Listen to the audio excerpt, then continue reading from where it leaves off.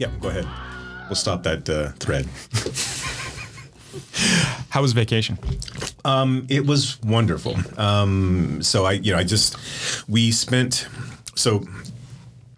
To start it all off, we flew out and we were going to fly into Malta.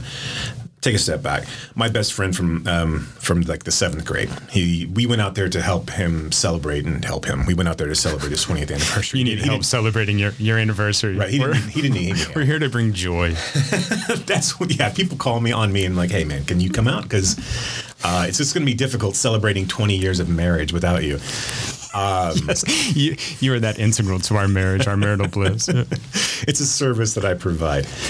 So I hope it's free. So he wanted to go to Italy. Did he want to do like the Caravaggio exile tour? I mean, going to Malta and being part of the Knights of St. John and just this is where you killed a man. So they went to London first. So we were doing like a little bit of a prequel to the vacation, and then we were going to meet up in Italy afterwards. And so they were going to London because they had friends in London. So my wife and I decided, well, we've got a few days to do something. What can we do? And we were looking at other areas, and we'd been to Italy before. So we were trying to find areas in the area which we hadn't been. And so we decided on Malta, mainly because I really had just watched Altman's Popeye and was familiar with the Maltese Falcon. I was watching Popeye.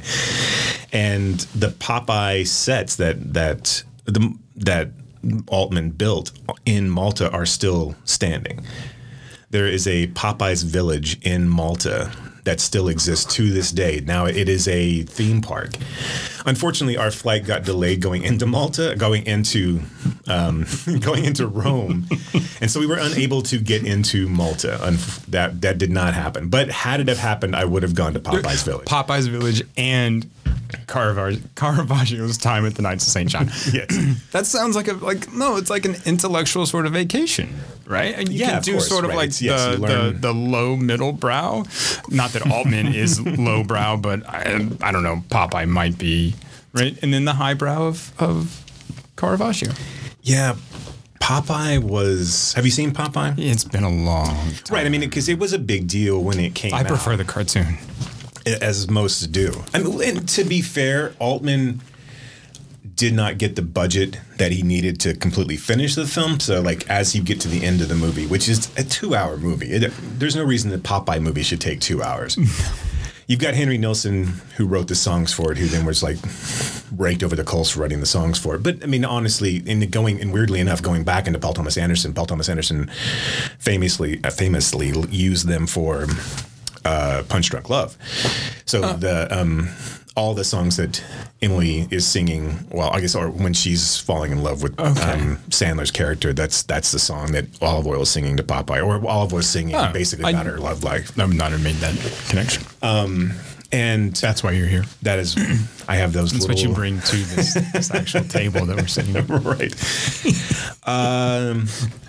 So I lost my train of thought, but yeah. So it's not a good movie. It's not a good movie at all. I will say it's an interesting film, being that it was close to the cusp of Robin Williams' height, or kind of the beginning of his height of his popularity. Well, obviously, he'd done Mork and Mindy, and he was done all the stand-up specials. And he really probably wasn't quite the movie star at that point. This was 1980, I think, that this was made. And so it was an interesting film that was being made. Everyone was like excited about it because, again, it just was kind of going to be a spectacle, right? And then it kind of flopped. It just was too long. It didn't know what it wanted to be. And it was based on a cartoon. I mean, yeah, it was based on a cartoon that was essentially one note. And no offense to the Popeye lovers out there. And then it muted everything Robin Williams brought to the table, right? It wasn't. Yeah. It wasn't an Aladdin role, right? It was just he putting on prosthetic forearms and instead of painting himself blue to play a genie, right? Those are his real forearms. Come on. Okay, tell us what the name of the show is. Did you? Okay, yes. Unless you want to keep talking about Malta. No. I didn't go, so I didn't get to go to Malta. That was the whole point. We spent some time in Naples, we spent some time in Florence, and then we did some agro-tourism horseshit in this place called Salvadonica, which is outside of. We were basically in Tuscany the entire time, and except for basically one day in Rome. Right. But it was great. It was wonderful. It's annoying to be in Italy because. Of the fascist elections that just took place? That and it was weird because one, I don't speak Italian, so when turning on TV, it wasn't like it was in your face, or I wasn't picking up an Italian paper or what have you. And it really wasn't. I mean, it was. I don't know, like Italy in the big cities. It just seems like it's not that political of a place. And maybe we're just seeing the populace and from a tourist perspective, but you didn't get a lot of that. Do you feel like America is that political of a place when you're just in a big city or in somewhere that's not, I guess, surrounded by like-minded? I wouldn't have said so probably less than 12 years ago. No, but I mean, like now, you don't go around. You don't see. Even though Italy's elections went far right, I didn't see. Of course, maybe I did, and I just wasn't cognizant of it.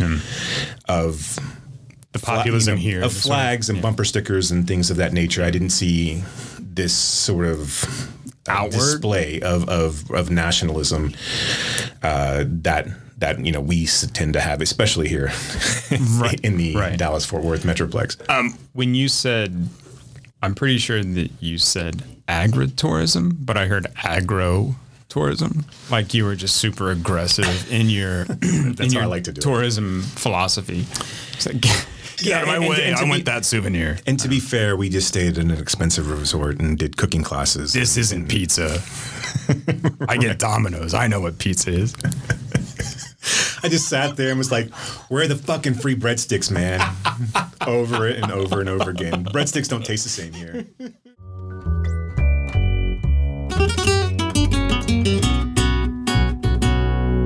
Okay, let's talk about movies and not politics. Let's talk about movies. This is Why Does the Wilhelm Scream? So today we're going to dig deeper into The Master, which is 10 years old, which I think technically is 5th grade. Debate setting. Right. A little later, we'll play what I'm calling the association game. If you have a better title for that's fine. Okay. Let's stick with it. Good, because I wasn't going to change it anyway. Where we have brought in some other films that we think in some way engage in conversation with The Master and PTA. But first, let's talk about Jean-Luc Godard a little bit. The French auteur, artist, titan, died September 13th at 91. He died by assisted suicide. Oh, really? Yeah, I didn't read any deeper into that, but I saw just a quote. So my question to you is, what's your relationship experience with Godard? Because he's not. I would say he's not an easy filmmaker to often engage with. Yeah, I will say, I have not watched. He's prolific, right? I mean, so I have not seen everything clearly that he's done, and most of the stuff that I have seen, I mean, is mostly his early French New Wave stuff. So the early part of his career where he was really breaking out. Was Breathless the first one you saw? I'm just curious. Either Breathless or A Band of Outsiders that I saw first. I'm pretty sure it was Breathless, and then it kind of led me in just because that's how normally people. That seems the entry point right to him. Yeah. And it's for me. I would being a film nerd, what have you, however you want to classify it, lover.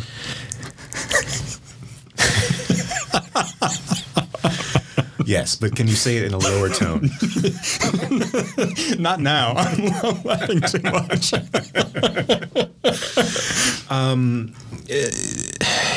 He is, aside from him just being French, and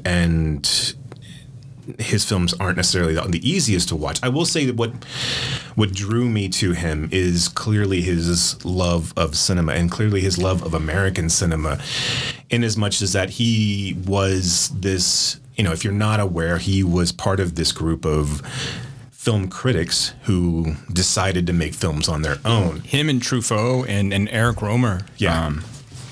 And so to that extent, like, and obviously you can't name a filmmaker of the modern era that has not been influenced by one of his filmmaking techniques.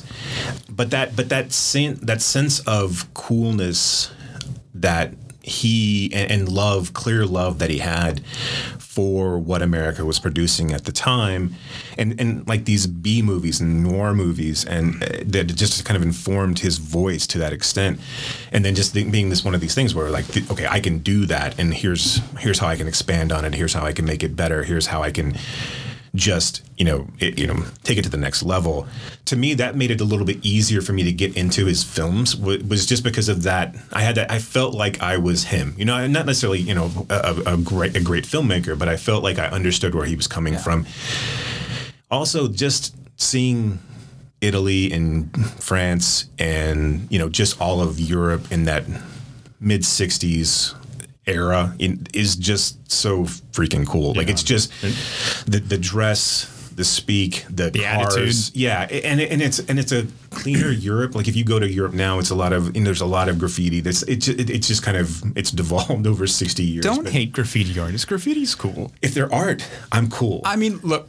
We're not going to get in this conversation about what is and what isn't art. Right? I feel like I have this conversation way too much, right? Just like way too often. That's not art. I'm fair like, enough. Fuck off. Fair right? enough. Okay, no.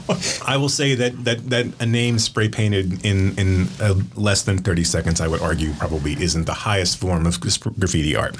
Not the highest form. There you go. Okay, all right. We can agree on that. We can agree on that. But watching, watching Breathless as they're walking, down a French street with all of the European 60s cars, and there's just a beauty to that and a warmth to that if you're not watching these movies, and I know that, like I said, the barrier to entry is a little high. I mean, and so, but there is just a love of cinema that just exudes off of the screen, that just pops off the screen, that if you are a film lover and you haven't, obviously gone into his set of work, then I would highly recommend it. It's and you see that same sort of love, obviously, from the filmmakers today that were video store clerks, and I'm obviously speaking of Tarantino and Paul Thomas Anderson and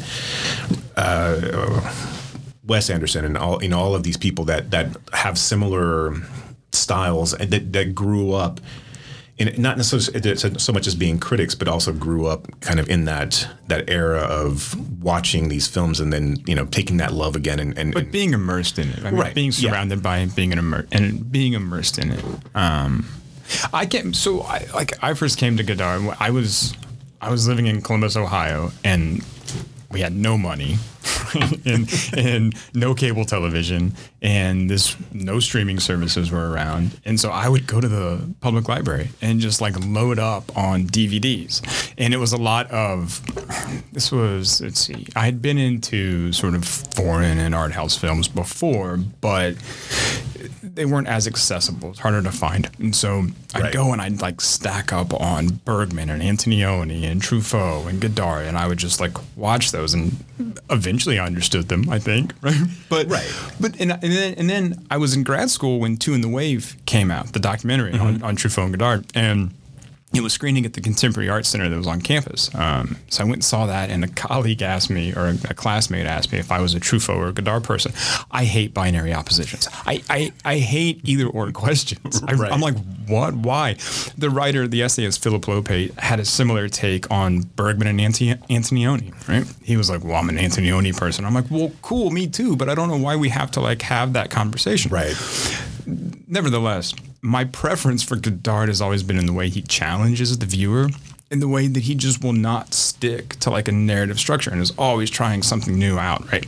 Back to this point of Breathless and all the film references, he was the kind of filmmaker who could overload the film with references so that his movie sort of disappeared into those, but then reappeared as something brand new, right? And so they never got in the way. You see a lot of films that make references, and you're like, it's a little too heavy-handed or on the nose, and his never were. I mean, because he had Jean-Paul Belmondo look at Bogey and say Bogey, right? I mean, and you're like, he's just calling attention to it, right?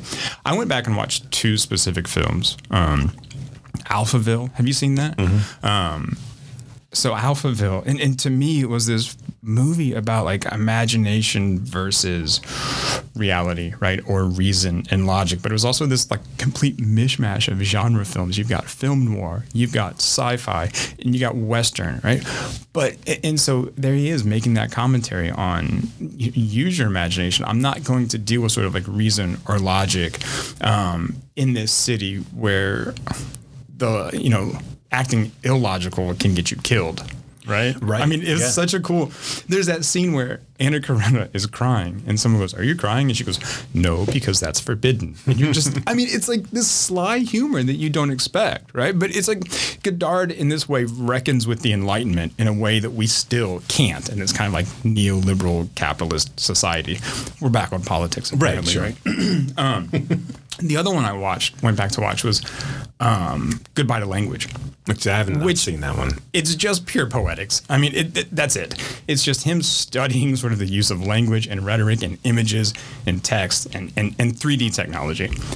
And so it's just, I mean, it's an assault in a good way, right? To sort of your senses and to how he's using structure, language, and again, just images. His use of image, his use of text, the way he uses that to say something, I find kind of incredible. He knew all this. I mean, back to I think what you were saying too is he knew that cinema was a lie, right? This is just, I mean, this movie is not real, right? And it reminds me, I think he would have been the filmmaker that probably Susan Sontag liked most, in that he let the form speak for the ideas, right? Yeah. And then this kind of like medium is the message idea, where he just let that form take over, right? And it sort of did all the work, for him, right? Yeah, no, I totally agree. And it's interesting too, like you look at his black and white films and his color films and just, I don't know. There's such a, like I said, and I can't give it words, right? Because it's just there's the scene where in Contempt where Brigitte Bardot is in bed with her, she's just asking her lover if he likes my bottom and I likes my breast, and it's just this. And she was obviously a gorgeous human being, regardless. But that scene, the way that it's filmed, and it's so soft and so, I don't know, just the colors that it conveys are just so amazing, and that you just are in this scene between two people that is just it's incredible. And that use of color is different than the use of color in Pierre Le Fou. Oh, of course, right? Yeah. Which goes back to what you're saying, that the use of colors in that scene conveys something that's more soft, but that film is heartbreaking. Oh, absolutely. So heartbreaking. I mean, a fairly autobiographical portrait of him and Karenina. And I did like that all of his wives were named Anne or Anna. It makes it easy. That's so weird. It's a genius. It's a genius move. He doesn't have to remember. It's like Einstein wearing the same clothes every day. And if he accidentally calls his lover by the wrong name, I mean, it's not going to there, is he? Right. You can't spell Godard without God. So.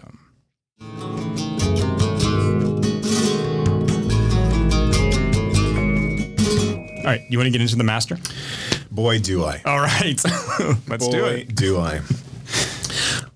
Did you go to the screening? I did go to the screening. Did anything come out in the conversation post discussion? So, we're talking about the Fort Worth Film Club screening that was this past month. On September 21st. Yeah.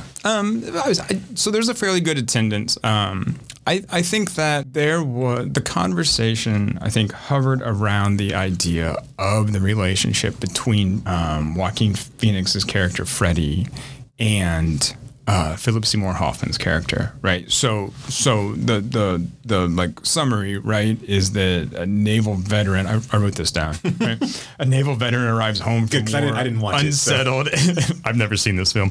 A naval veteran arrives home from war, unsettled and uncertain of his future, until he is tantalized by the cause and its charismatic leader, referring to Phoenix and Hoffman. A lot of it centered around this, I think, relationship between the two of them, the conversation that is, and how they functioned as father, son, mentor, mentee.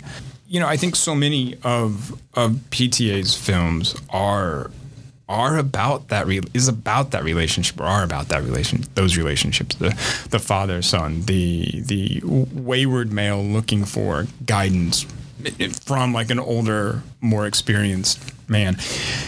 I tend to push back on the latent homosexuality in the film.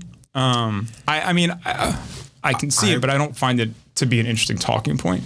I don't really even think it's there. Okay, good. And to be fair, I I'm sort of hedging my bets there on what you would say, right? No, I mean, I can see where you'd pull that out, but I think it leans into the father-son aspect more than it does homosexualness, because I think I don't think Paul Thomas Anderson would have shied away from that if that's what he wanted to convey. Right. He made a movie about the porn industry. I don't think he's going to be afraid of going there. Right. Right. And there's nothing that Phoenix portrays that is anywhere near homosexuality. In fact, it's the opposite. Right. All of his desires are for female adulation, for female companionship, for connection with women. He clearly is looking for structure in his life. He's clearly looking for, actually, I take that back. I don't think he's looking for structure. I think he's looking for a sense of self, right? Right. He doesn't, and he hasn't found it so far in the institutions in which he's placed himself in. So obviously the military did not give that back to him, and it actually degraded his overall mental state. And so when he stumbles upon the cause, he finds something that's interesting there that allows him to medicate in a different kind of way than he had been in the military. Seemingly more productive way, right? But right. I think you hit on something where the cause welcomes him, right? So it sort of, or at least part of it, right, opens its arms and brings him in, right? Now, whether that's in a cultish way or not, I don't think this guy cares. Well, does it though? I mean, is it the cause that opens him in? And Chris, I guess this is the conversation that we can get into. But is it the cause that welcomes him in, or is it Philip Seymour Hoffman? Is it Dodd that welcomes him in? Is there a difference? Right, and I would say, from my perspective of the film, there is, because I don't think the cause exists without Amy Adams' character. I think Peggy is a significant portion, and she's the. So if you want to put and again, I not to get, I guess we can get Freudian in it, but she clearly is the super ego. I was going to say, Dodd's the ego, and Freddie is the id, right? Yeah. Freddie's just trying to find himself, doesn't understand. There's no morality. Peggy is all about the cause, sure. And Philip Seymour Hoffman bounces back between the two of them, in the sense that he's always drawn to this, concoction of a human being that seemingly can do whatever they want to do. Right. But he also wants to be able to pull that back in. And like I said, there is that father-son aspect, because clearly Dodd does not have the ability to convince his own son that what he's doing is worthwhile or even real or something to be. Jesse Plemons sits on the outside of it and just basically is there to take in the benefits without actually having to be actual part, do any of the work, or be part of that. But I think that so this idea of the cause, or who is the cause, or does the cause welcome him in, or is it just Hoffman? I don't think you can have sort of that organization being the cause, right, without both Hoffman and Amy Adams, right? I mean, or that character, Peggy, because she is spurring him along, right? She is sort of that ambition, right? Right. I think without her sort of playing that role as the ambitious spouse pushing him on, Dodd or Hoffman is just going to be a ne'er-do-well, right? He's never going to quite I think he'll fulfill that kind of role. Right. He'll just be a failed science fiction writer. Right. He'll be a guy with some great ideas or some good ideas, some ability to manipulate. He'll have ideas. Right. But he won't be able to drive them. He won't be able to get money out of them. Right. And he won't have he will always be drawn back to that. Yeah. Whatever thing he sees in Freddy. And at first, Peggy Dodd does welcome him in, right? Sit with us, Freddy, she says. Right? But it's only later when she sees kind of how her husband is acting through Freddy that she starts to recoil and push back. Yeah, that scene, not to jump too far ahead, and I don't, this is our first one of these, so how we want to actually deconstruct these movies is going to be a by the seat of our pants experiment. The scene in a Derrida way that interests me, and when I go back to it over and over again, I can't quite put my finger on how I interpret it. But the scene in the house, in Laura Dern's house, where Dodd is singing and dancing and then from 1 minute to the next, the women are clothed, and all the women are then completely nude, including Amy Adams' character, every woman in the scene. And she's pregnant. Right. That scene to me is one of the more interesting scenes in the movie in its interpretation of what actually is going on there. Is the cut how Dodd is experiencing it and versus how Freddy would like to experience it? Is it how Dodd would want to experience it if he were given the ability to act on all of his Freddy impulses and to use the cause to further along his animalistic nature, where he could, be with all of these women that are enamored with him?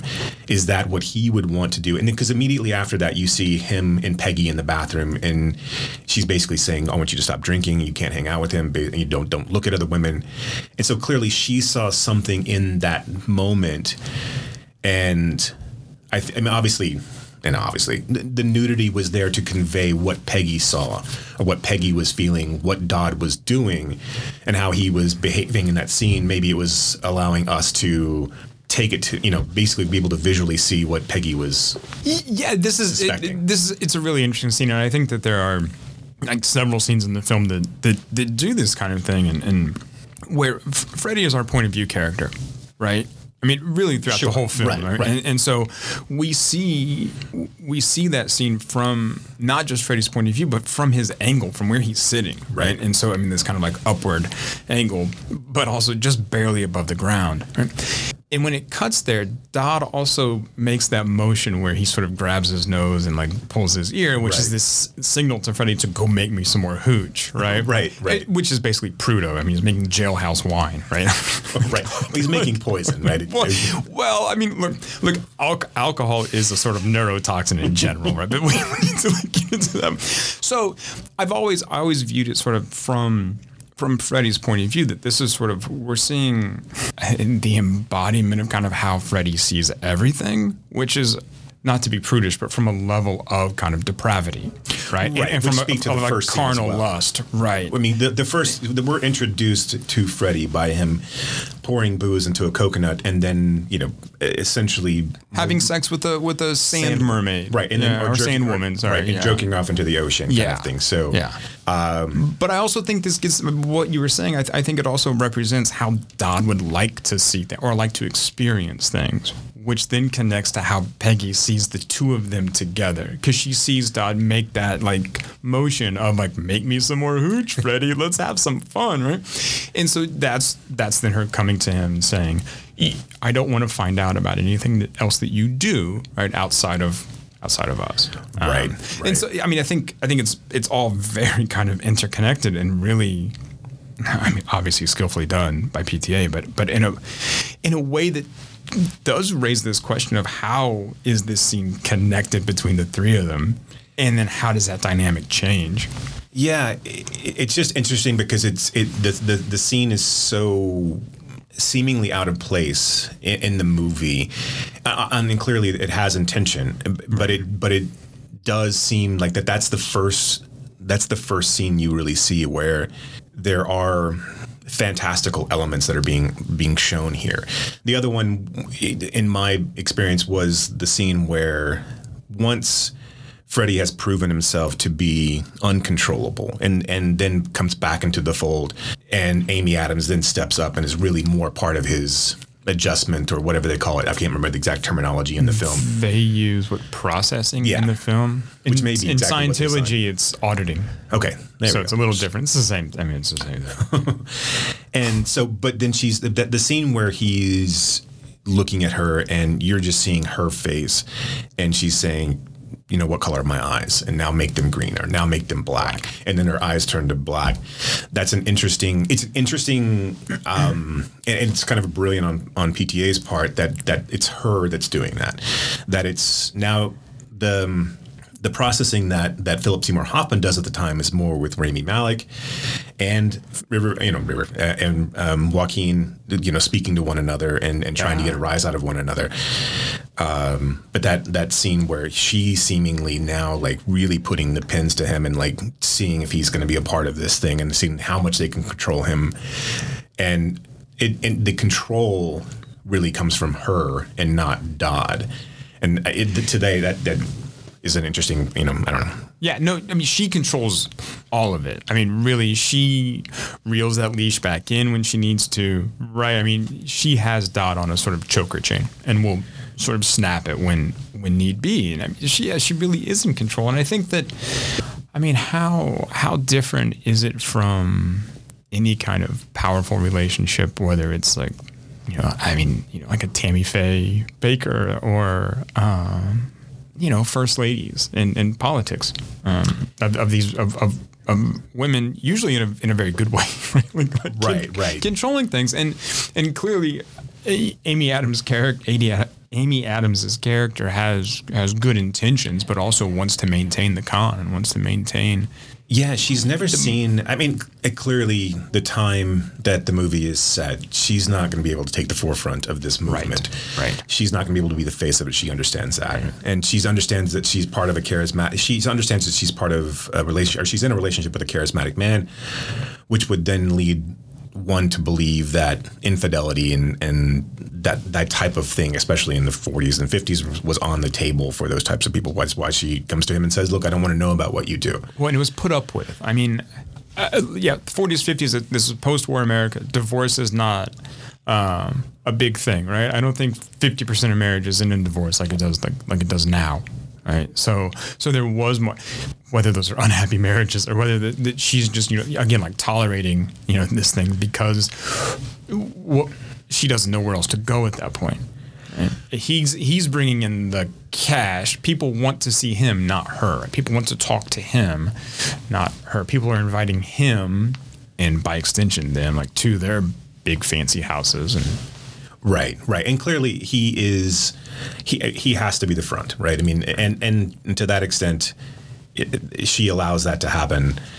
So going back to the idea of Paul Thomas Anderson's films and in the discussion, the balance between master and subservient, or master and mentee. Yeah, I mean, it feels like mentor and mentee, right? I mean, and look, I mean, I know you're going to be screening Hard Eight or Sydney tonight, right? Yes. I watched it earlier, and you really see. I mean, that's what that movie is. I mean, so blatantly that Philip Baker Hall is taking John C. Reilly under his wing to teach him something, so he can sort of grow and become someone else. And you see that in Boogie Nights, you see that in Magnolia, you see that in not so much Punch Drunk Love, but you still see it in a way in There Will Be Blood. There's always you have men in positions of power and men who have lost their way in some kind of way, looking for acceptance and looking for help in all those films. But you also see this, I think by extension, family, right? I mean, I mean, this is not like a new revelation to anyone who's seen a Paul Thomas Anderson movie, right? But this idea of a family and dysfunctional family, and you have that here too. And there's always, I mean, Phoenix's character Freddie almost takes the place of Jesse Plemons as son, right? Right, absolutely. And for a minute does take place as favored son. And I think that's part of what, in the movie, that's what draws Dodd to that. I think he clearly understands that Plemons is who Plemons is. He can't get rid of him, but he's clearly one of the best actors of his generation. Weirdly enough, yeah. And this was Plemons coming directly off of Friday Night Lights. So, and really, he has given nothing to do in this movie. I mean, like, he looks good. No. I think he's hired because he has a passing resemblance to Philip Seymour Hoffman.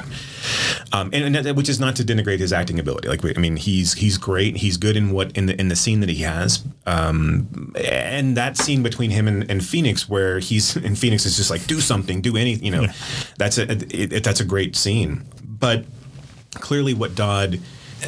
There's a lot of aspects to Freddy that Dodd is drawn to, and I do agree that had it all worked out, and Freddy would have come around to the cause and fully bought in. He could have been what Plemons was supposed to be to Dodd. Yeah, you know what I also think is interesting about this film and about, I think, PTA's movies in general, is that these characters do not change very much. I mean, they change like this much. And again, this is an audio format. No one can see me like making this symbol for like very little. But they don't change. They are kind of who they are.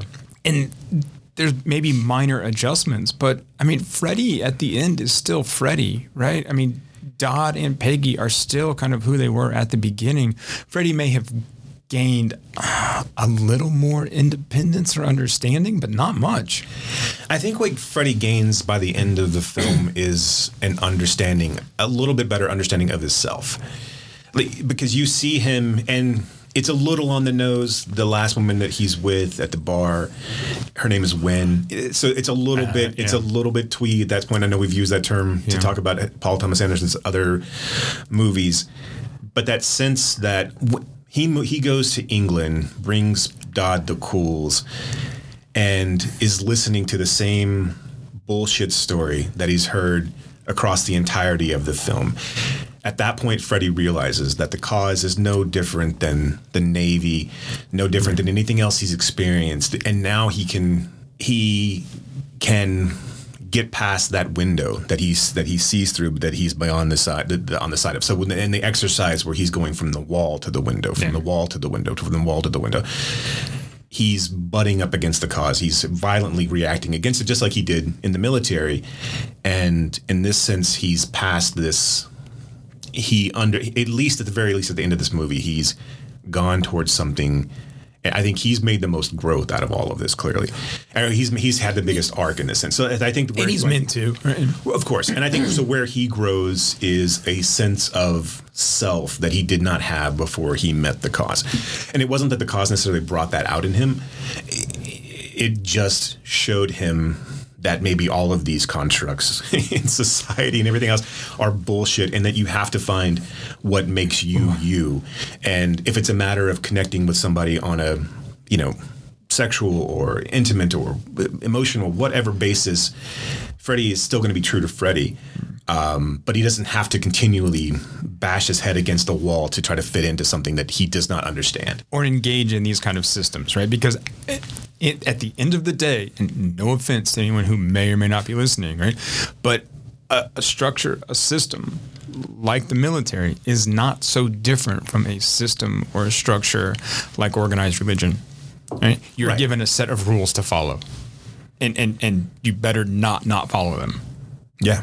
Yeah. Right. And Freddy has found out, I do not belong in these systems, in any kind of system like this, right? And so he's going to go out and he's just going to be in this broader system where he can be chaotic in that way, which is who he is. And I think I think that, he sees that like I said, I think the idea of him being with the woman at the end is a sense that he can function in this world in whatever way that he needs to function, that he doesn't need some sort of guiding principle that is misaligned with how he wants to live his life.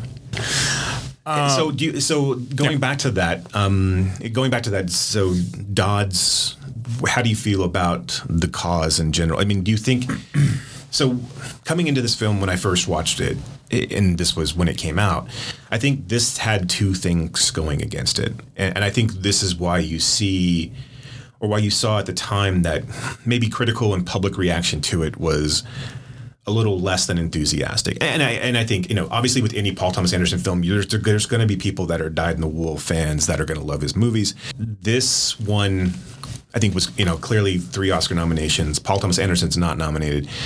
Going back to my point, I think the fake breakdown of Joaquin Phoenix's persona in real life, and I'm not there, that whole Casey Affleck thing that happened, and the idea that this was going to be some sort of expose against Scientology, and this was going to be a real takedown of the tenets and of L. Ron Hubbard. And I just remember when this first came out and when it was talked about when it was being made that, Paul Thomas Anderson is making a movie about Scientology. This is not what this movie is about.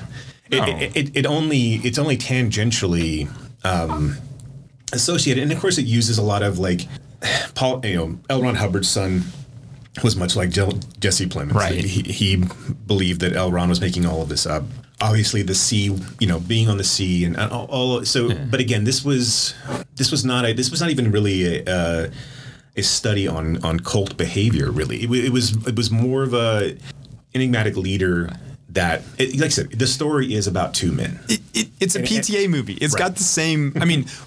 So last time we were here, I talked about like Hemingway and that like one thing, right? We all have one thing that we can write about. We're lucky to have that one thing. I mean, this is kind of PTA's one thing. I mean, it really, whether you want to extend that further into family, in every movie that he's done, even Inherent Vice, there's a loose collective of people that all know each other.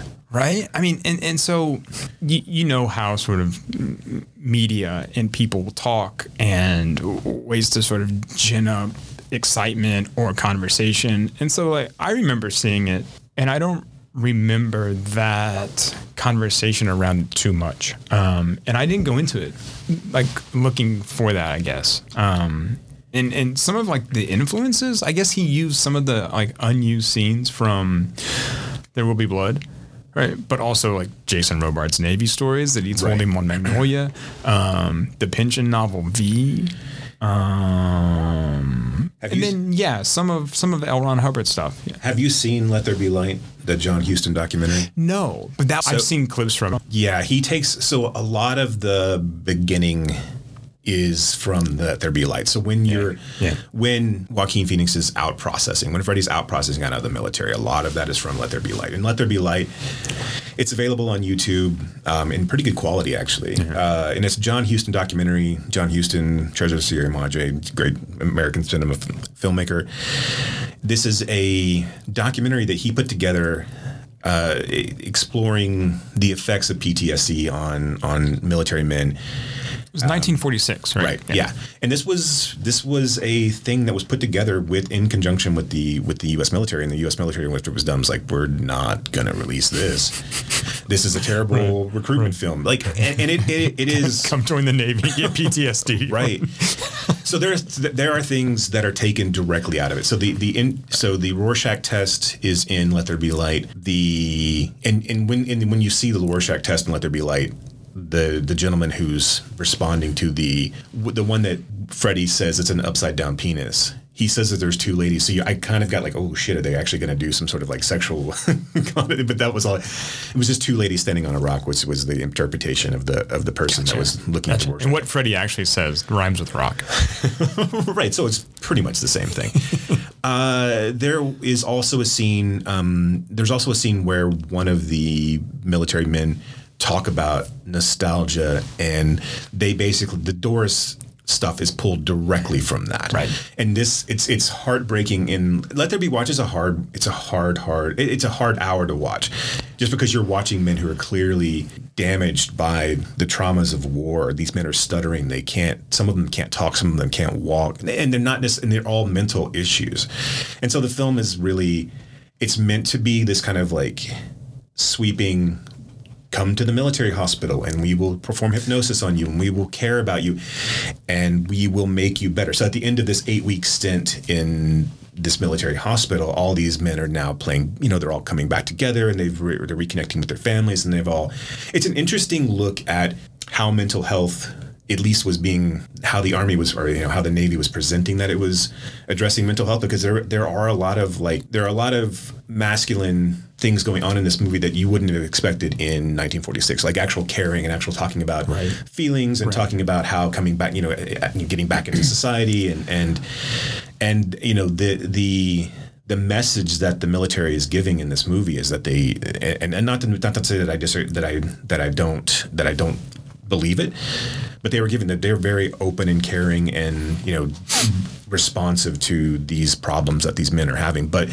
you're watching men who are, you know, essentially mumbling through a film. You know, they're not making eye contact with the camera. It obviously sweeps up in the last 10, 15 minutes, but it's not easy to watch at all. But yes, so he took a lot of that, how Freddie was being handled when he was in the military, coming out of it, as part of that story there. This relates to the idea of the cause, at least in the premise that they mean well, or maybe mean well, or appear to mean well. Like, we're here to help you. It's interesting from a perspective, you know, going into it and because about this time is when Scientology and the information about Scientology is getting out, right? And so people are starting to come into this knowledge of how dangerous, how aggressive, how life-destroying Scientology can be. So I think there's an appetite to bring this seemingly rich religion, when I say rich, I mean financially rich religion, down a peg or two, because it just seems like it's just so manipulative from the outside, and it's so like it's so to the point. Like, I mean, manipulative is still the right word there, where you bring people in on this the guise of self-help and self-realization and getting rid of all of these traumas that people have, and getting past them and being able to do it on your own. And to that extent, it's a powerful message. It's just once you get past the first layer of the onion and you start realizing that there's many, many layers, and they're very, very expensive and also, make you cry. And and to the extent where, you know, Scientology is looking for you to, and again, if there are Scientologists listening, which I'm sure there are not, feel free to email me and let me know if I'm wrong. But to this extent of these religions, and you saw this with the NXIVM cult and all of these cults, where they make you confess these, you know, confess these terrible things that you may or may have done, or these things that you hold as trauma that you would be embarrassed that they got out, under the guise of and the auspice of auditing you and helping you. But then it's being recorded, and it can be used against you. And so it's blackmail if you don't. If you don't play along, if you ever want to get out, you're definitely, you know, you have all these things that are now at the whim of some other nefarious organization. When was the South Park episode where they just like ran around saying Elron like the entire time? It's hard for me to. It's hard. So The Master came out in 2012. This would have like Tom Cruise's couch jumping thing. All of that would have come out well before all of this. Right. And so again, that's why I think there was an appetite to kind of bring all of this down a little bit. And I think I bring that up because I don't remember going into this film thinking like, ooh, a Scientology expose. And I don't remember watching it and really thinking that much about Scientology. I mean, I know it's there. I know the beats are there, and I know the tenets are there. I know the character is there, but it just, I don't care. I guess I don't care about the Scientology aspect of it. I mean, and to that extent, I almost wish that it had never been brought. Like Paul Thomas Anderson plays so many things so close to the vest anyway that it just seemed like it doesn't make sense to even mention it, in a sense where you could have just washed it off as a generic cult figure. It doesn't have to, like I said, it's like you don't mention it. He's not L. Ron Hubbard. So this is the same problem I have with Nomadland. She doesn't need to mention Amazon. Anyway, that's a side tangent, but that's a real problem for me in that movie. Okay, anyway, but he doesn't need to be that explicit about it. He doesn't. It's a little winking. You see, I gave the script to Tom Cruise. He's cool with it. And see, that's the thing too. I think there was a lot that was being discussed of, okay, well, you did a movie with Tom Cruise, and clearly he is, and you're evidently friends with him. You know, you went to the set of Eyes Wide Shut, and asked him to be in your movie. That was him in the mask and the sort of in the corner in that one in the orgy scene. Okay, he played the Lily Sobieski role.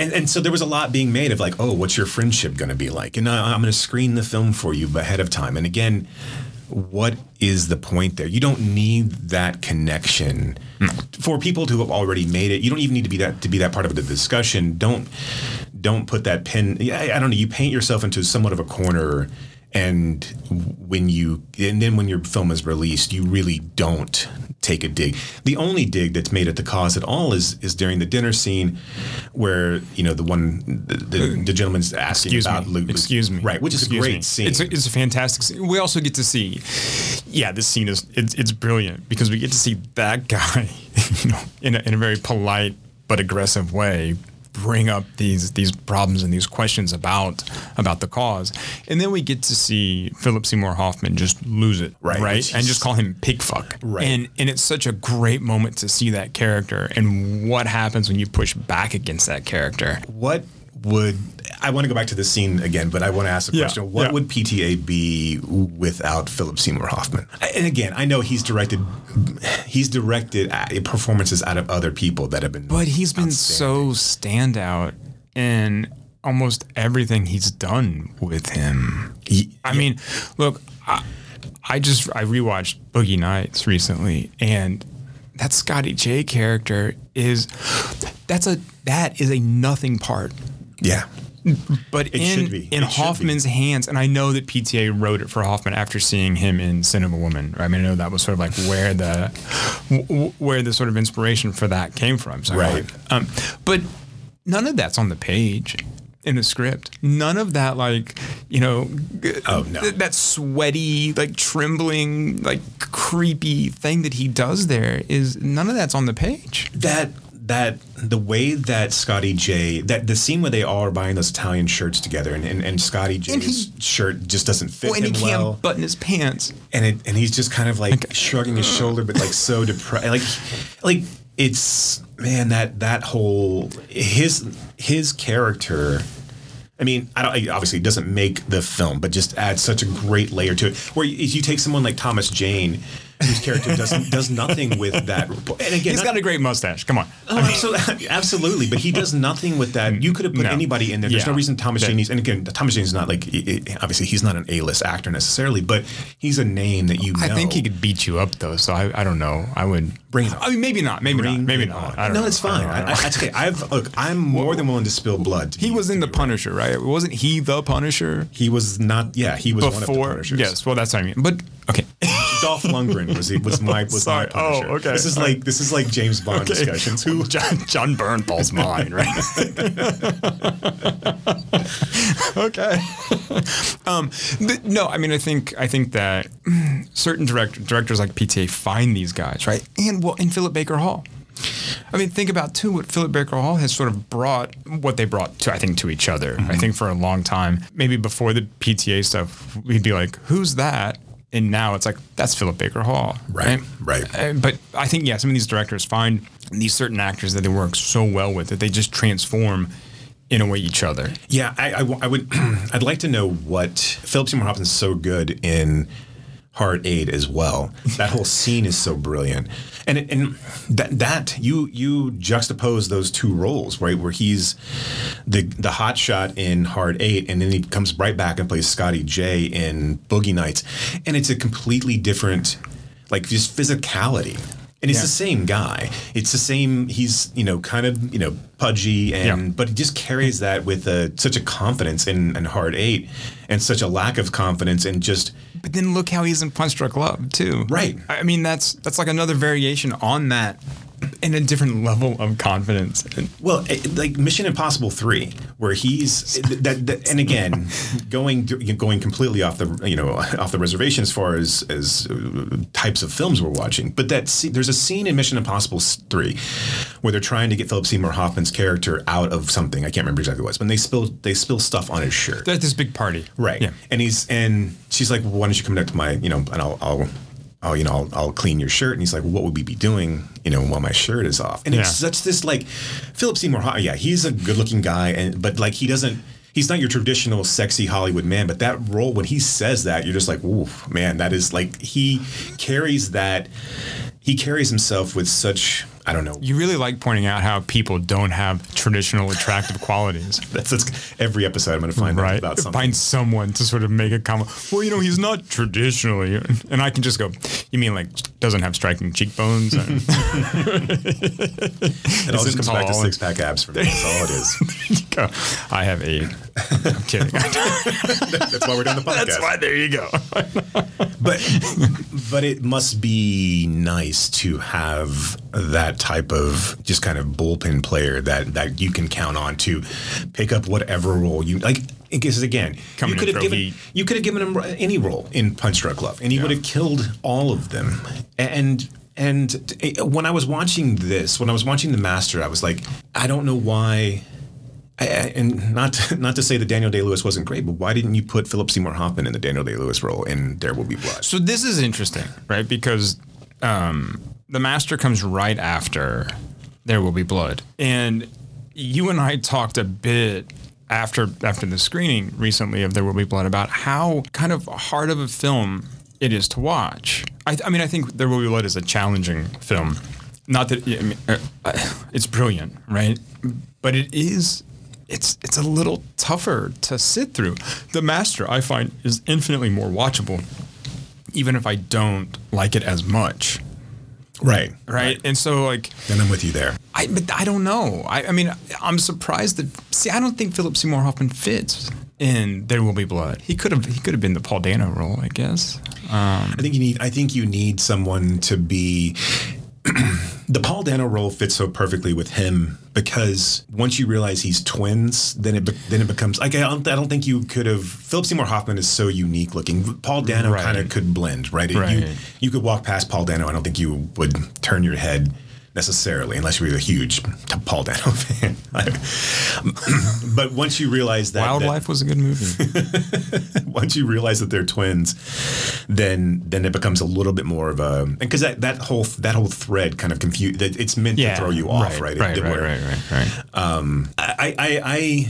I disagree. I think that he would fit. I know his physicality would have been a little bit different than Danny, because Daniel Day-Lewis plays that really kind of tall, lanky, and like he looks like he's hungered for oil his entire life, and that he's lived with a singular purpose. Yeah. But I think the passion that Hoffman brings to Dodd is very, very similar to the passion that Lewis brings to absolutely. Plainview. Sure. Absolutely. And I think they're. Clearly they're very similar characters to one another. Yeah, I mean, they're variations on a theme there. I mean, as those characters go. Yeah, I think that Philip Seymour Hoffman. I almost said Philip Baker Hoffman. Philip Seymour Hoffman could have done anything that he wanted, played any role that he wanted to. I have a hard time, I think, seeing someone else in that role as opposed to Daniel Day-Lewis. But again, I mean, that's. Right. Reverse that and it would be the other way, right? So, as you've seen. Yeah, absolutely. I mean, it's like I couldn't see Daniel Day-Lewis playing Gunther in A Most Wanted Man, right? Yeah, sure. I mean, right. No. I mean,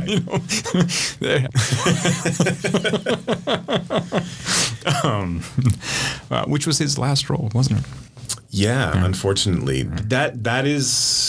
That is one of the ridiculous tragedies that we don't have that gentleman around anymore to give us his gift. I know it sounds self-serving, and obviously he was much more than just an actor to provide us. He was not a. Right. But it would have been interesting to see how or what else he would have done at this point too, because.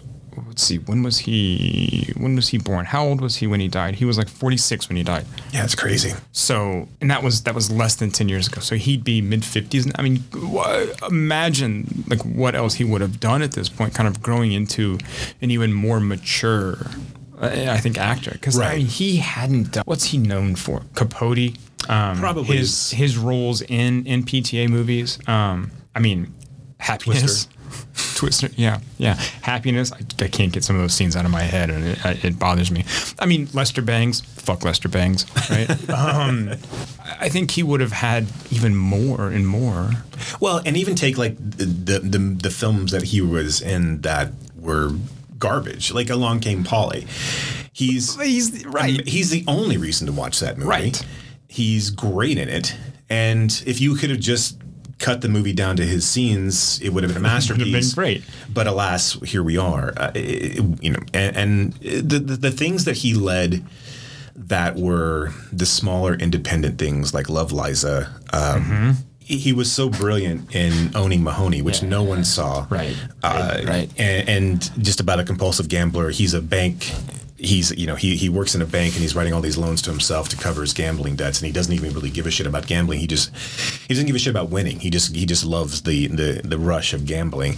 He's so good in that. So all of these movies that he made, kind of mid '90s, where he was just the lead, and go back to like his beginning roles when he was in When a Man Loves a Woman with Meg Ryan and Andy Garcia. He's amazing in that, and just a small little. He's in Meg Ryan's Alcoholics Anonymous class, or her group.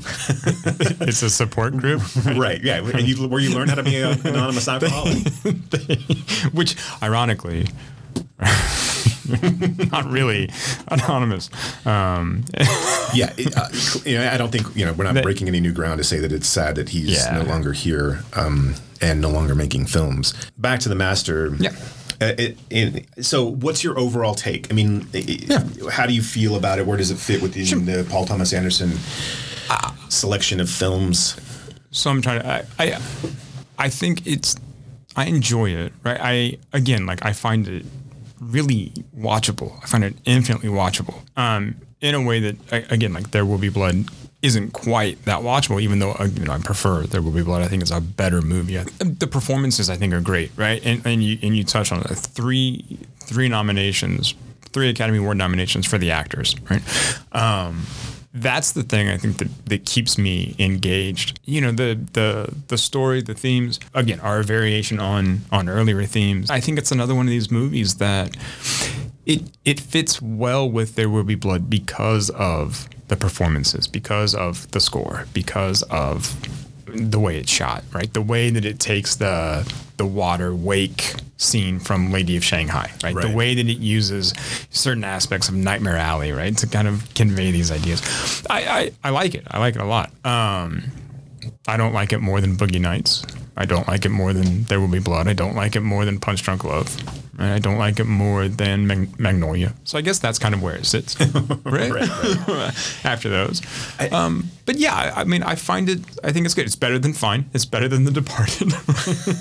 Right? I think it's a great movie. Yeah, it's weird to me that it is all of those things, and I find it somewhat lacking for me in a sense where I think all of the pieces are there.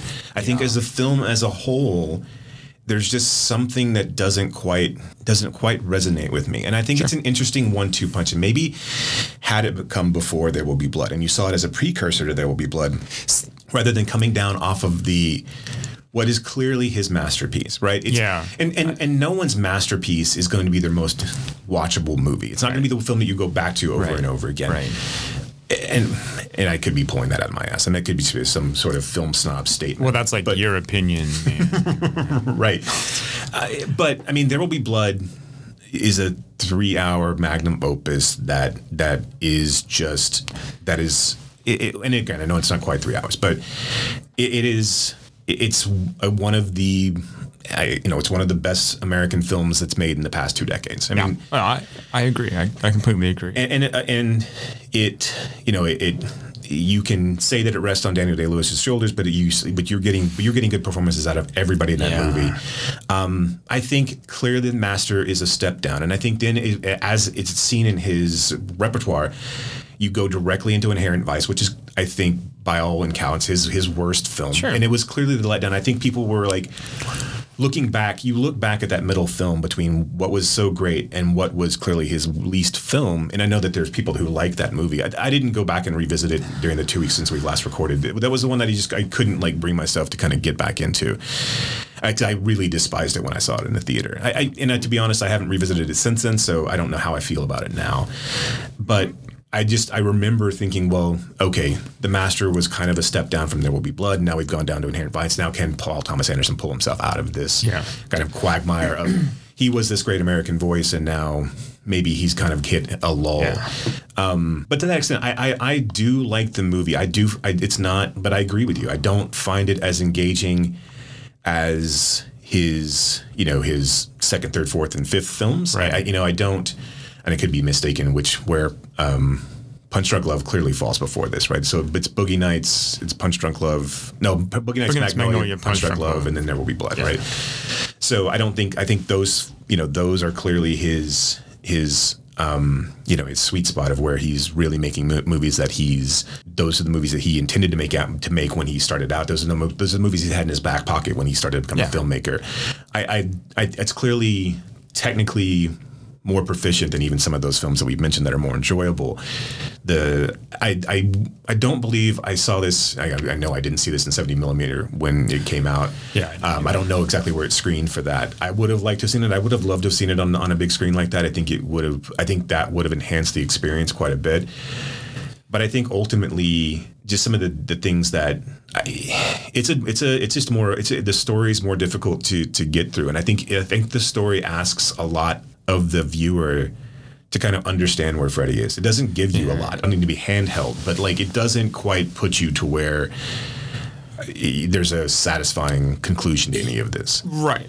And I don't think there has to be, but I think, at least to me, it sounds like maybe you're asking for a little more three-dimensionality of the character of Freddy, maybe a little more heft in the story. Yeah, I think so. I think I think a little bit more of a duality. Because here's the thing, where I think I kind of coming into this is that I think the Dodd character is so, and Philip Seymour Hoffman is so magnetic, and he's so engaging, and that's the story when I'm watching this movie I'm drawn to. Yeah. And I think that's kind of intentional. And obviously we're drawn to where Freddy is drawn, but we're beginning in the end, we're back with Freddy, and we're obviously clearly always kept at a distance kind of from Freddy. We're not meant to really want to be him or to accept his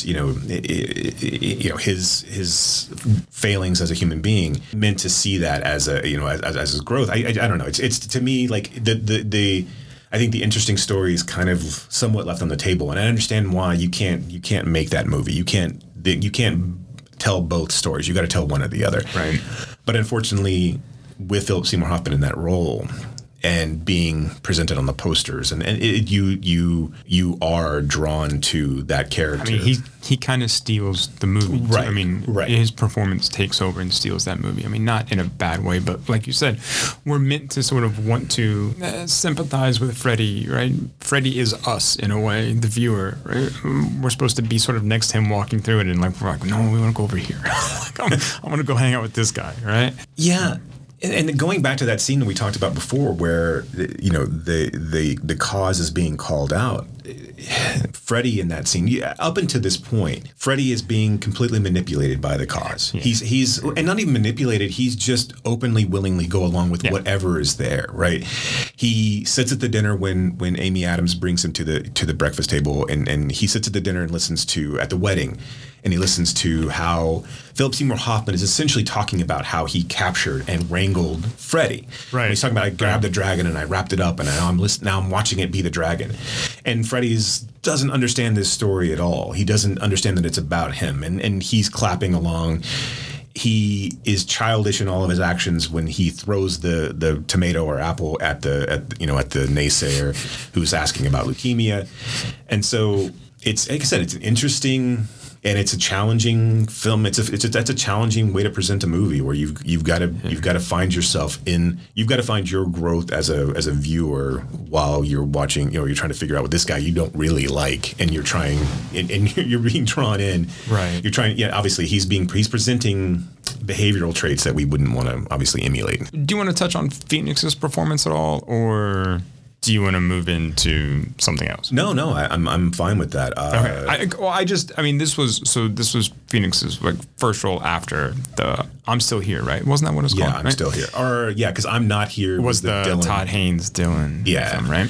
But look at this run to me was really interesting to look at. So Phoenix goes from 2005, Walk the Line, 2007, We Own the Night, again in 2007, Reservation Road, 2008, Two Lovers, right? So 2 James Gray movies in there. And then he does 2010, I'm Still Here, 2012, The Master, 2013, The Immigrant, another James Gray movie, right? I mean, I find this a really kind of wild, interesting sort of Phoenix span. I mean, I'm not a big fan of Walk the Line, but I'm just not a big fan of biopics in general. You can't, after you've seen Walk Hard, the Dewey Cox story, you can't watch those again. Have you not seen that? No. Oh, you have to watch it. No, I have, and this is, I'm going to try not to come off like a giant film snob and like a giant dickhead, right? But I sometimes just don't go in for those comedies.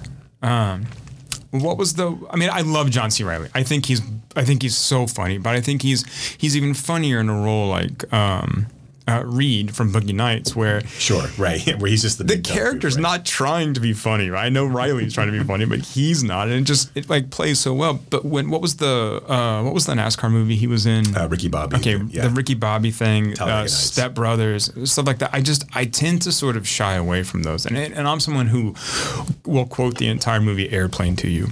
Right, so it's I don't know what it is, but I just kind of like don't. But yes, right. I mean, you can't. But even I can't think of Walk the Line and then think of John C. Reilly in that pose, like the shirtless pose for that movie. So yes, there is that connection. But I'm more interested in like Phoenix in these like James Gray type movies, right? That are a little more. Yeah, they're a little more artsy, a little more serious, a little more, pared down, too. And none of them really ever work. Right. This is true. But that's James Gray. But yeah. That being said, I'm still a James Gray fan. Sure. Right? I like the attempt. Right. I mean. Look, sometimes that's all you need, and I'm on board. No, right? Absolutely. He fucking tried. I'll watch a guy strike out over a guy walking all day long. Absolutely. Okay. And to the extent of, like, I watch all kinds of shit cinema. In the sense that someone had an idea and they put it to film. That to me is half the battle, right? Yeah. As far as his period, he is such a strange actor. Like, as far as like his career goes and how this guy is actually a movie star, it just in the sense of like he was, he did Gladiator and then did Walk the Line and won the Oscar. It's interesting to me the reinvention and the fake breakdown story. Yeah, because I know that they were young. I know Casey Affleck was young. When has that ever worked for anyone? Right. When has that ever worked for a celebrity? When you tried to pull a Chris Gaines or like David Bowie? Yeah. Right. I mean, okay. But here's what I would say about that. It's. And I'm jumping ahead of myself because I was going to bring this up later, but it's basically performance art, right? And performance art is really, at least in my sort of viewing opinion and my relationship with like performance art, it's something that's very much kind of its time, right? And a lot of times it doesn't work. Right. Sometimes it does, but again, it typically only works within a certain kind of context. I loved I'm Still Here when it came out. I don't think it holds up, right? But I think like a lot of performance art, right? It has to be in that context, right? And I don't think that. Here's what I would say. I think that I'm Still Here works because it's asking these questions about celebrity, about what am I doing, right? About being a trained monkey, right? About trying something new, trying something different, right? Even though he's like, he's along for the ride, right? But the commitment that he sort of like puts into this, right? I think is great. But again, like it doesn't work going back on like reviewing. I also think it questions this idea of truth, right? In this. No one can see me rolling my eyes, right? But in this kind of like postmodern sense of like what is truth, right? How do we sort of manipulate and shape truth? So I think, look, I used this film. I was teaching a creative nonfiction workshop at Ohio State, and I used this film in conjunction with the Banksy film Exit Through the Gift Shop as a way to examine these ideas of like, okay, what is truth? Who says so, right? And look, I know there's an objective truth. That's not what I'm saying, right? Facts exist. I believe this, right? But also, like, we construct truths to make sense of our reality, right? this is not philosophy class right now. No, I'm with you. No, I know. I'm just like, I don't mean to be like... My eyes are closed and I'm snoring, but I'm with you. 100%. Like most of the classes I teach, right? No, this idea of sort of what is truth, how do we use this idea of truth to sort of shape our reality and our perception of things, which again, I think is how truth is used now, right? Truth is just, well, that's just my truth. I mean, people say this shit.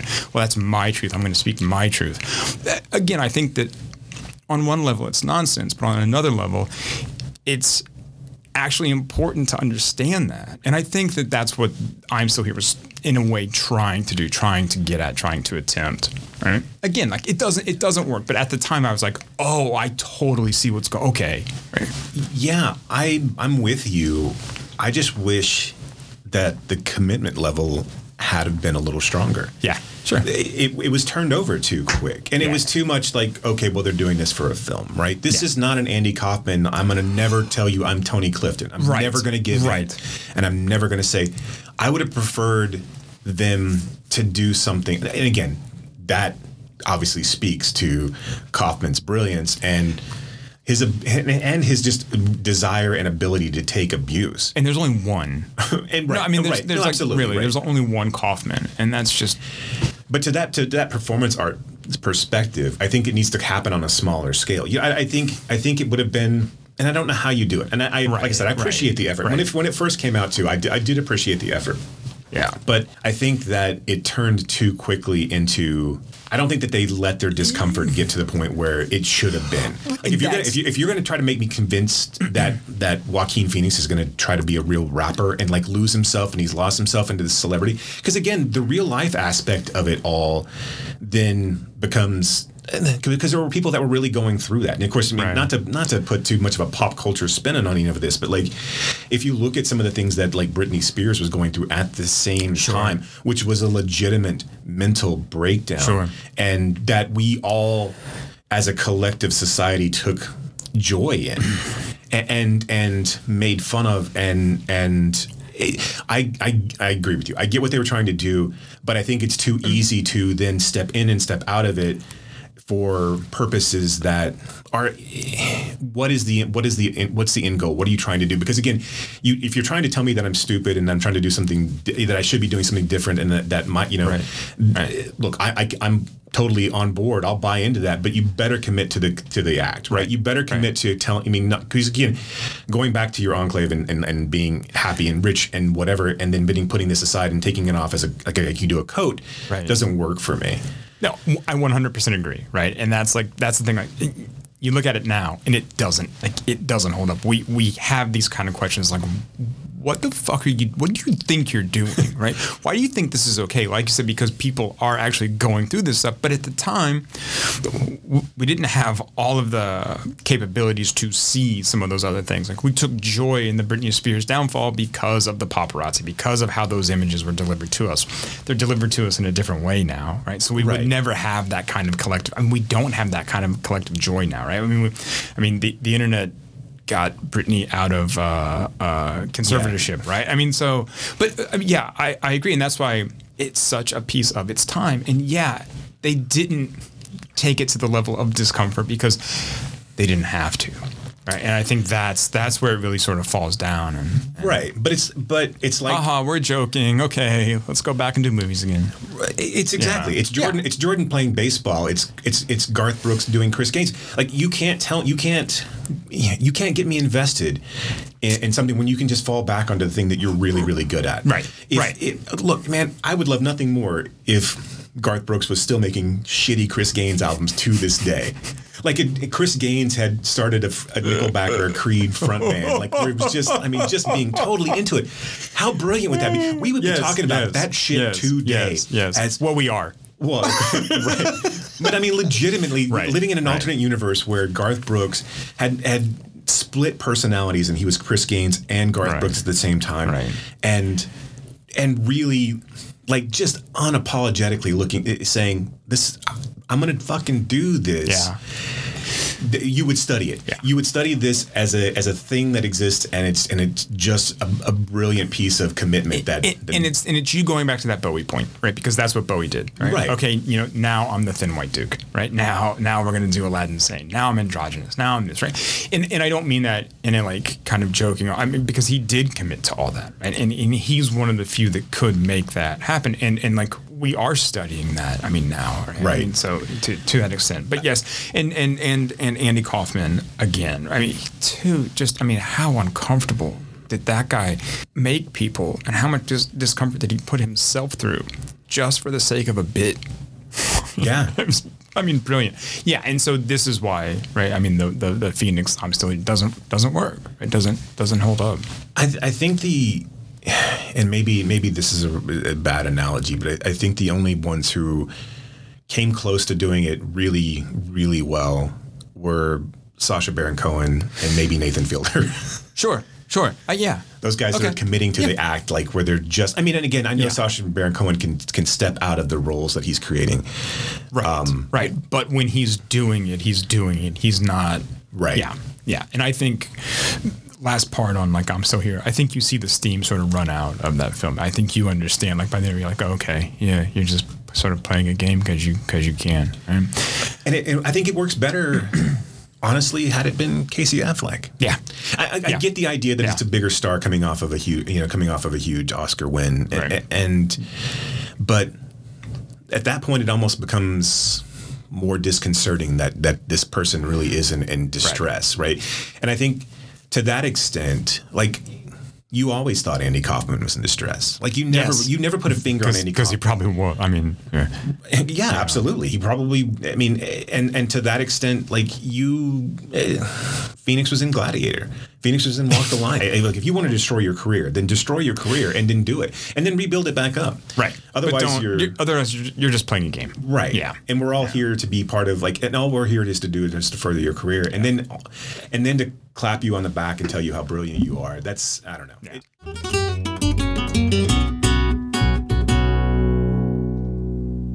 Speaking of games, let's play the rest of the association game. So, we understand the game? That was one of my films, right? These are films that we think again are somehow in conversation with the master at PTA. And I think the I'm Still Here thing with the connection to Phoenix and this first film back, sort of. I watched the master, and I think anytime I see River Phoenix or Joaquin Phoenix, I think of that movie, right? So, I mean, that's kind of my connection, right? This is the line from High Fidelity, right?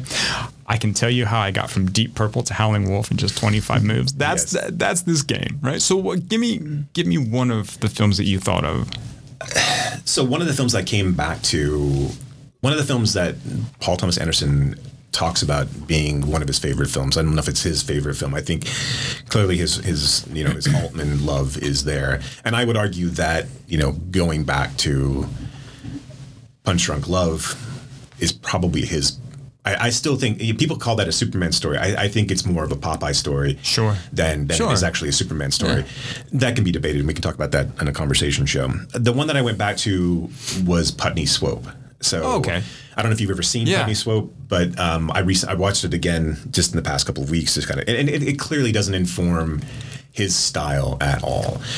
And for those who aren't aware, Putney Swope was a 1969 film written and directed by Robert Downey Jr.'s father. He was a avant-garde experimental filmmaker. Yeah. So the movie is about this advertising agency who their CEO, chairman of the board, dies. And they have to go to a vote for the board to see who the next chairman's going to be. And they all vote for the person they think can't possibly win, and that person is Putney Swope, their only black member, who's their musical director. The movie is very much a precursor to films like Kentucky Fried Movie and Airplane. It really informs that type of sketch type comedy in those types of films, because it's the thread is what would happen if a black man took over a white advertising agency and then replaced all of the white employees with black employees for the most part. Right. And then it's just a series of vignettes and different character pieces, and then of course interspersed with funny commercials that they come up with. The first time I was ever introduced to this film, which was kind of embarrassing, but was in the movie Johnny Be Good, which I'm sure you've never seen. I have seen Johnny Be Good. Yeah, it's a terrible movie. But I've seen it. I will. Anthony Michael Hall. Anthony Downey Jr. Anthony Michael Hall coming out of like his John Hughes phase and kind of, and pre Edward Scissorhands, so he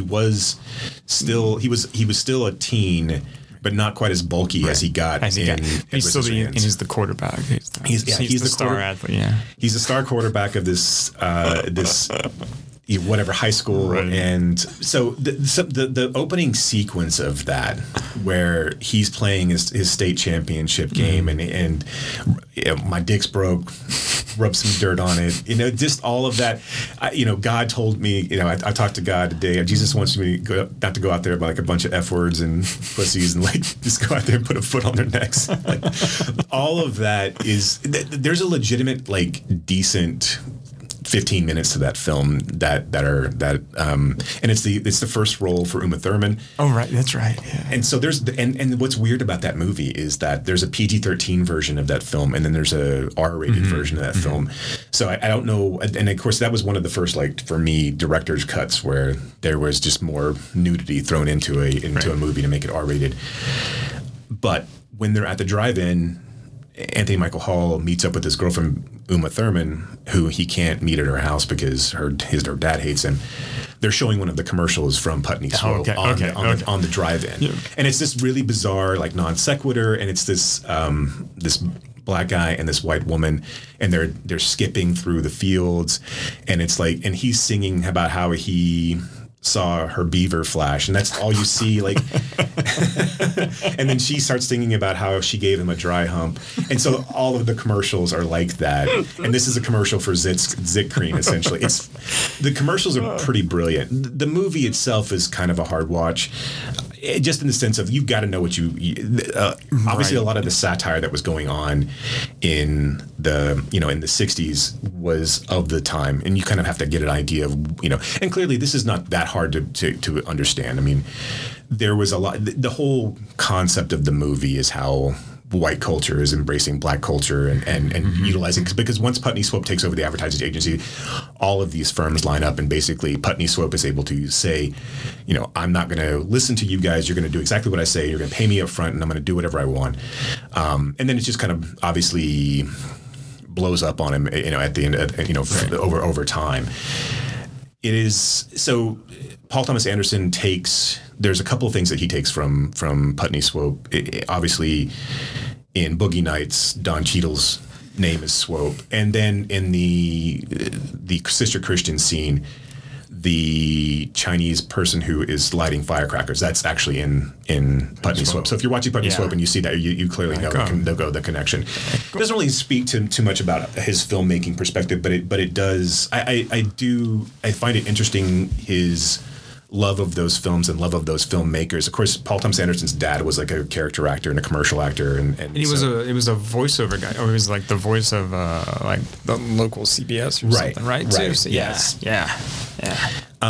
So that was my one thing that I kind of wanted to revisit was Putney Swope, and like I said, I would highly recommend going out and seeing it. I mean, I'm trying to find it. I think it's on Criterion. Yeah, it has been. And there's a Criterion release of it. If you don't, if you want to find it at your, if you want to buy physical media, or however you rent things these days. Right. You should know you have all the streaming services. The second film, or another film that I thought of or sort of saw as being in conversation, was Paul Schrader's First Reformed. From 2017 with Ethan Hawke and Amanda Seyfried, where Hawke, is kind of the stand-in for Schrader, right? He plays Ernest Toller, a Calvinist pastor who's kind of like just completely like lost his way. You've seen this film, right? Yeah. He's lost his way. He's an alcoholic, right? He's mourning the death of his son in the Iraq War. He thinks the church has lost his way. this character and I think Schrader's kind of, man alone in their room, with their thoughts, kind of archetype, it plays in with PTA's kind of wayward males, I think, right? I see a lot of the Schrader's darker, I think, than PTA, right? Than PTA's characters. But I mean, look, Freddie and Ernst Toller are both going through like these existential crises, right? A constant existential crisis. Well, and look, if you're not going through an existential crisis in 2022, are you even trying? But I mean, that's why I see those connections between those male lead characters. Schrader doesn't always work for me. I don't believe that Willem Dafoe's drug dealer character in Light Sleeper spends that much time journaling for therapeutic reasons. Nor do I believe Travis Bickle spends that much time journaling, right? Do I believe that Ernst Toller in First Reformed spends time journaling like that? Yeah, I do. And I think that's when that kind of framing device works. But it's really how these kind of male characters and that search for self, right, for understanding of the world around them. That's how I see those two coming in conversation a lot. Right? Also, I think Schrader and PTA know more about film than the rest of the world ever will. Oh, for sure. I'm in terms of making references. I would love to do a conversation show about Schrader's films. Okay. And again, we don't have to do it tomorrow, but put a pin in it. Tomorrow I'm taking a nap. But yes. Because I can talk for days just about his Exorcist prequel and how that all was right. Him and Rennie Harlan went back to back with that movie. I do like Schrader. When Schrader is good, he is really fucking good. And I totally agree. He certainly can miss the mark a lot of the time, but I do believe that he's put to film and written some of the best films in my lifetime, hands down. Yeah. I agree, and I think again, like when he's good, I think he's really good. I like that his characters have this seedy side to them. Almost like all of them have this kind of seedy dark side. Even the character in First Reformed. That I think, there's a dirty 70s aesthetic to all of it. Like to all of it.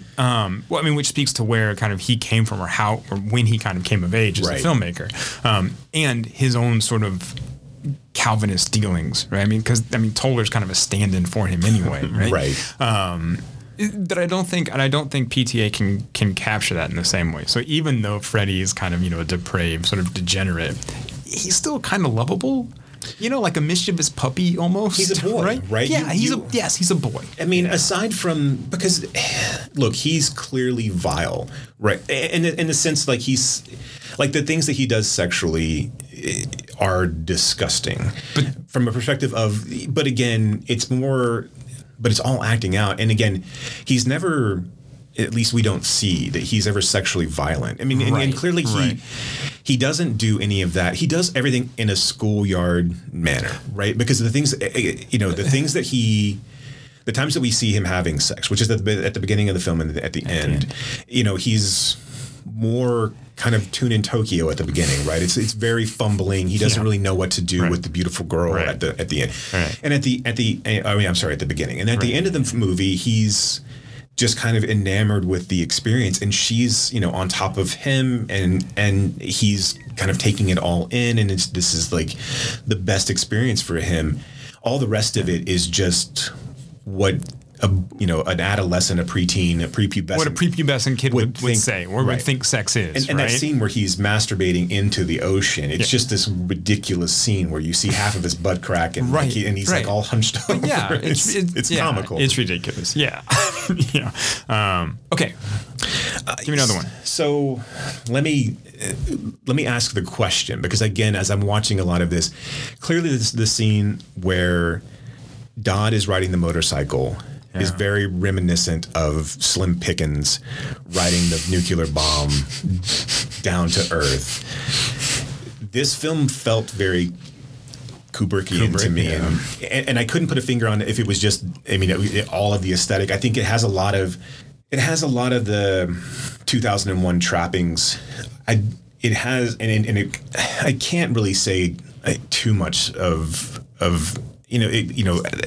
does it really fit in with Clockwork Orange? I don't really think so. Maybe a lot of the framing per se, but I think the Strangelove aspect of it and the 2001 aspect of just the way that everything was positioned, everything that was framed, everything was set so perfectly, how everything was shot. Like, so the cinematography in this is just amazing. Yeah. And it's so easy to be overwhelmed by what's being presented to you. Like I said, it would have just... This film should never be shown outside of 70 millimeter theaters, right? Because you should only have to be able to go in and watch it in that format. A nonstop traveling roadshow. Right. The idea that this would ever be on a small screen in the back of an airplane seat is just baffling to me, right? Like, how do you appreciate I don't know. that? I watch it on my phone. Oh, sure. I didn't. Right. I didn't. I'm kidding. So nothing specific I would, but that whole scene, and then maybe, I was reading a little bit about, some comparisons people were making, especially at the time, and they were making a lot of the Brown Bunny adjustments to, basically because of the motorcycle scenes as well, which I don't really, I can't imagine Paul Thomas Anderson really finding much inspiration from Vincent Gallo or vice versa. Yeah. And that being said, I actually liked Brown Bunny, the director's cut of it being broken down. I actually like Buffalo 66. I think he's an abhorrent person in real life. But this was before I knew a lot of that. Sure. Yeah. And so and again, there's lots of reasons to not like Brown Bunny from a Chloe Sevigny perspective and the way that a lot of that marketing happened. But from a perspective of a film, I think he's an interesting filmmaker. It's unfortunate that he is the human being that he is who he is. Right? But I agree. I don't think that there was, and again, I know I brought it up, but I don't think that there was a lot of connection there aside from someone driving a motorcycle on a deserted road. Okay. But I do like the idea. I do like, again, going back to the Kubrick piece, that whole scene where Dodd is wahooing his way across the desert landscape. That seems so beautiful too, where they're both driving. I mean, obviously, again, you can look at symbolism, and if it hits you too hard, it can play against you. But that whole scene where Dodd is driving one way, and then Freddy's driving the other way, and he doesn't come back, and it's just it's so good. It's he, in a way. Have you seen the film Melvin and Howard? Yes. Yeah, because that's from that too. Right. And that, again, with Jason Robards, and so you got the connection there. All right, my last film is a twofer. Okay. Right? Because I couldn't, so it's Glengarry Glen Ross. Okay. And along with that, one of my favorite House films of Games. Right. So you're talking my language. But here's the thing, and we talked a little bit about this last time. I know that PTA is often more connected or spoken of in relation with like Scorsese and Altman, right? And especially if you look at Boogie Nights, he's like, look what I can do. I can do all this shit. Right. But I think a lot of times, and especially in Hard Eight, the dialogue has some of these mammoth beats, right? And it's sort of like near iambic pentameter, but very kind of deliberate in the way that dialogue's spoken. There's that, but there's also every PTA movie, somebody's selling something, right? There's always this aspect of, I'm selling you this, I'm selling you that, or I'm running a con, right? We have to sell porn, we have to sell sex, right? We have to sell religion, we have to sell toilet novelties, right? And punch that club. But and even Magnolia, right? You have that Tom Cruise playing that kind of like Jordan Peterson, sort of like, a huckster. But there's always that element of sort of hucksterism of running a con, which is so prevalent in Mammoth films, right? From House of Games to especially Glengarry Glen Ross, where it's like the whole point of that film is always be closing, always be selling. So those I couldn't help but like watch PTA and think about those things in conjunction. It's interesting, and again, maybe I just haven't come across it, but it's interesting to me that it hasn't come up, the connection hasn't come up more between those two. Yeah. Because the scene in Hard Eight, when John C. Reilly and Gwyneth Paltrow have gone, and they're going to Niagara Falls. Right. And Samuel Jackson breaks the window of Philip Baker Hall's car and is expecting that, that whole dialogue scene it seems directly out of a Mamet play, right? Yes. It just seems, it seems like that whole interaction. and to almost to the detriment of that film, to be quite honest, because that is clearly, again, going back to what we talked about last time, Hard Eight was not the film. He had a hard time making Hard Eight. That was not the film. The studios kind of took it away from him. Right. That was not the film that he wanted to make. And clearly he wanted to make the Boogie Nights film. But that scene just felt like, all right, well, let me throw Mamet. Just the timing of this, and like the spinning around of the dialogue and the interaction between the two players. And I think both of those people could have interacted well in a Mamet play, to be fair. And that diner scene, the first scene of the film, just screams, like something from like the bar scenes at Glengarry Glen Ross, right?